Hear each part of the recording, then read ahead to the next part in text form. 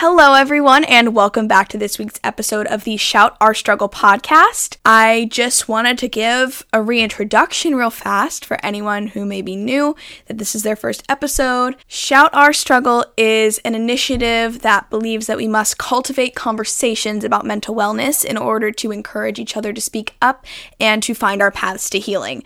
So this podcast is just one element of that goal for me. So I last week shared my story about my struggle with mental illness, and I talked about where SOS came from, and this week specifically I'm going to talk about therapy, my journey with therapy, how to find a therapist, what to expect when you're at therapy, and hopefully this is a good tool for you if it's something that you're interested in and maybe you're scared of it or you're not exactly sure what to expect but you're about to go for your first session.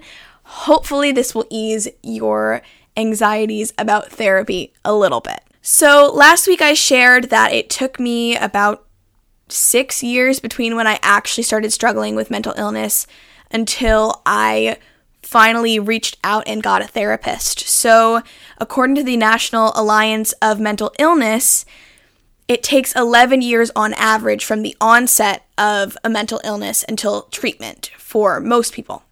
And hopefully that can change. Hopefully we can start to get people to realize that they need help earlier on so that they don't have to struggle for as long, and it can reduce the amount of people living with mental illness on their own. Therapy is just one treatment for mental illness, but for me, I think it's the most useful. That doesn't mean that things like medications aren't useful for other people.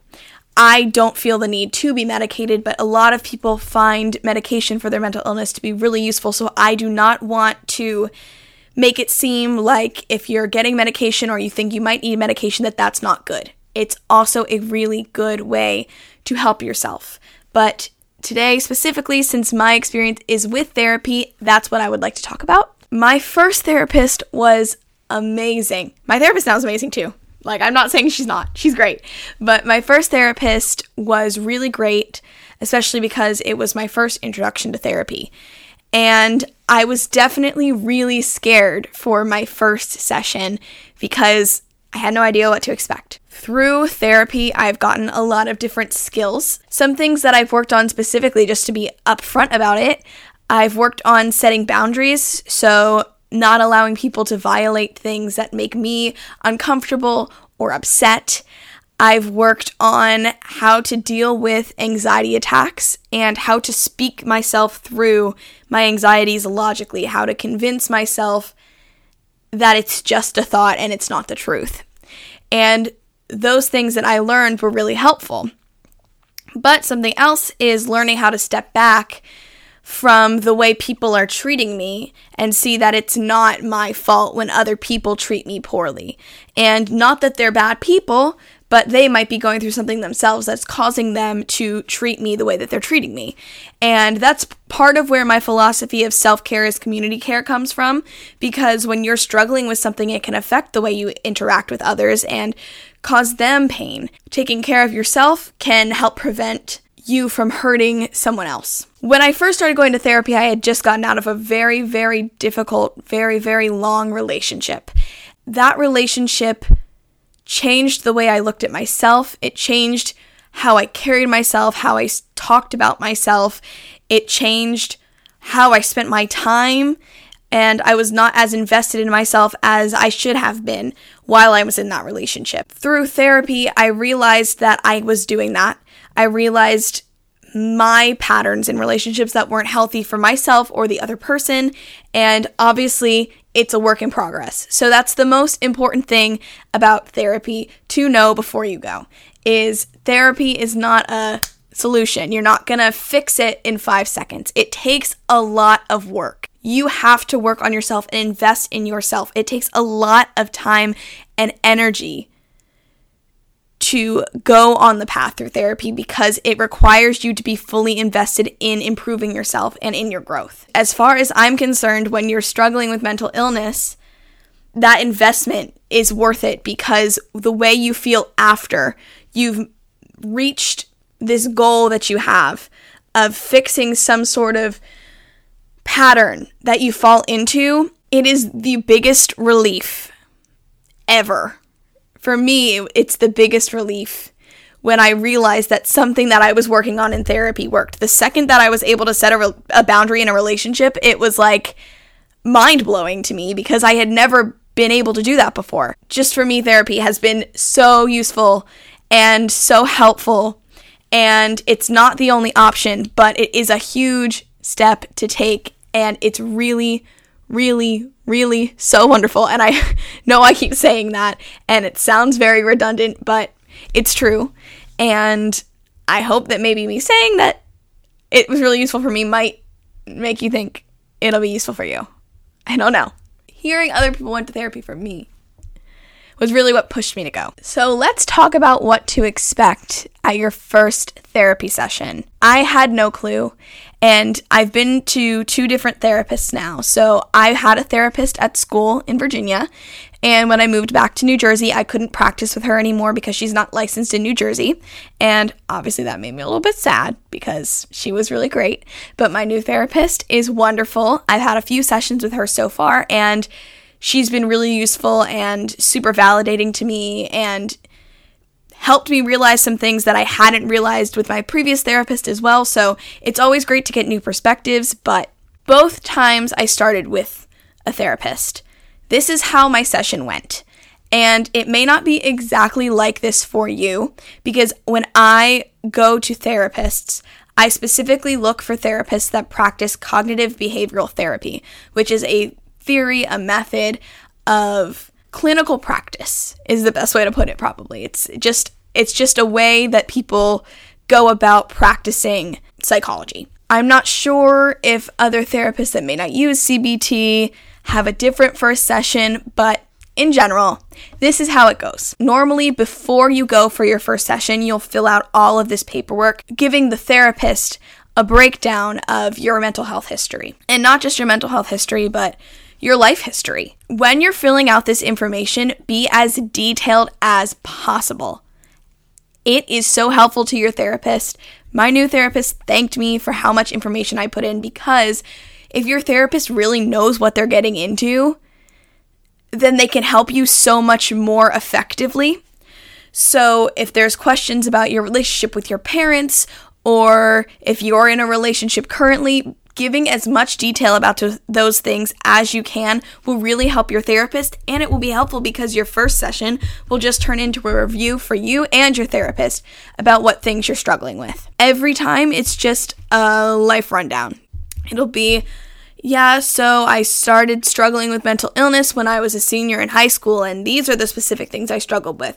And then I got into college and I struggled with body image issues or feeling like I wasn't enough, having seasonal depression when it came to the winter, things like that. I would say that in the session, and then the therapist would ask prompting questions to get any more information out of me that they needed. That's kind of what to expect in your first session. You're not going to really be doing any treatment that day, most likely, because from your opening session, then your therapist will form a treatment plan for you, and that's going to look different for everyone, because mental health and mental illness, mental wellness is a unique journey for every single person. So it's not going to look the same for you as it looks for me or any of my friends. So I really, really do not want to knock programs like BetterHelp or Cerebral. They have completely qualified therapists on there as far as I know, and I have friends that use those services and really like them. I don't know what a first session is like with them because I've never done one before. If I can get a friend that has onto the podcast to talk about it, I think that would be really great. So I will definitely see if I can arrange that for anyone that's interested. Aside from that, I'm going to talk about how I found my therapists and kind of the easiest way to do it. Unfortunately, healthcare in this country is not free. The more complicated thing is that a lot of healthcare companies will not cover therapy, so it can be very expensive. Always good to check if you're interested in a traditional route, to check to see if they take your insurance. So the way that I've found most useful to do that is to go onto the website Psychology Today, and put in the information they ask for when you go to the therapist search. It'll ask you for your location, so you can put in your zip code, your city, whatever it is, and then from there you can narrow down your search. There's a little tab that you can click on and it will say what they treat. So for me, it would be anxiety and depression, and then it would look for what the gender of your therapist is. So for me, I always want to go with a female therapist just because I feel more comfortable that way. So I would click female. This is the most important part of it all. This is why I love using Psychology Today. There is another tab that has insurance. So you would click on the insurance part and it would drop down, and then you'd click whatever your insurance is. This is so important because you want to make sure that whatever office you're going to is accepting your insurance, or you may have to pay out of pocket. And that can be really expensive. Just to be upfront about the cost of therapy, depending on what your office covers, it can range anywhere from $80 to like $160 a session, which is a lot. Some people don't go weekly, some people go bi-weekly, some people go monthly. Just going is good enough, especially if it's something that is difficult for you to afford. Doing something is better than doing nothing. It's an investment in yourself, and it's good to give it a shot. And I'm hoping and crossing my fingers for you that your insurance will cover your therapy. When on Psychology Today, the information comes up about the therapists, look at what they say about themselves. Look at what they say their ideal patient might be. Read those things because it's for you to know if you're going to be a good match with them. A lot of firms, if you want to call them a firm, or offices, will have you just fill out a general application and then from there match you with a therapist. So my current therapist office, that's what they did for me. And they made a great match for me. I really like my therapist. Not all offices do that. So you might have to really read into whoever you're applying to, and you can always talk to the front office and see if they have any suggestions on which therapist you should work with based off of what you're struggling with. So not everyone struggles with anxiety and depression. A lot of people do, but not everyone does. So just make sure that whoever you're going to is using a method that's going to work for you. If you're interested in doing cognitive behavioral therapy, look into that. There's also dialectical behavioral therapy. That's another option. A lot of people practice both. And so people have specialties, like if you struggle with substance abuse, some therapists are specialized in that. If you've gone through sexual trauma, some therapists specialize in that. So you can find a lot of options for you that will be most catered to your needs. So just read as much as you can. Good luck in finding a therapist that's good for you, and I'm sure that there's someone out there that will be able to help you. Don't be hard on yourself or give up on therapy if your first therapist isn't a perfect match.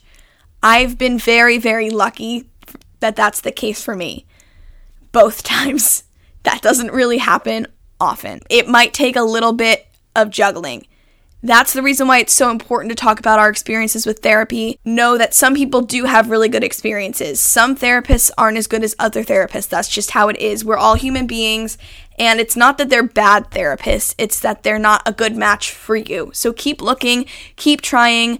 I'm sure that someone out there will be able to help you. Please don't give up. Seriously, please do not give up on therapy. So that's the end of this podcast episode. I hope that some of the information in here about therapy was useful.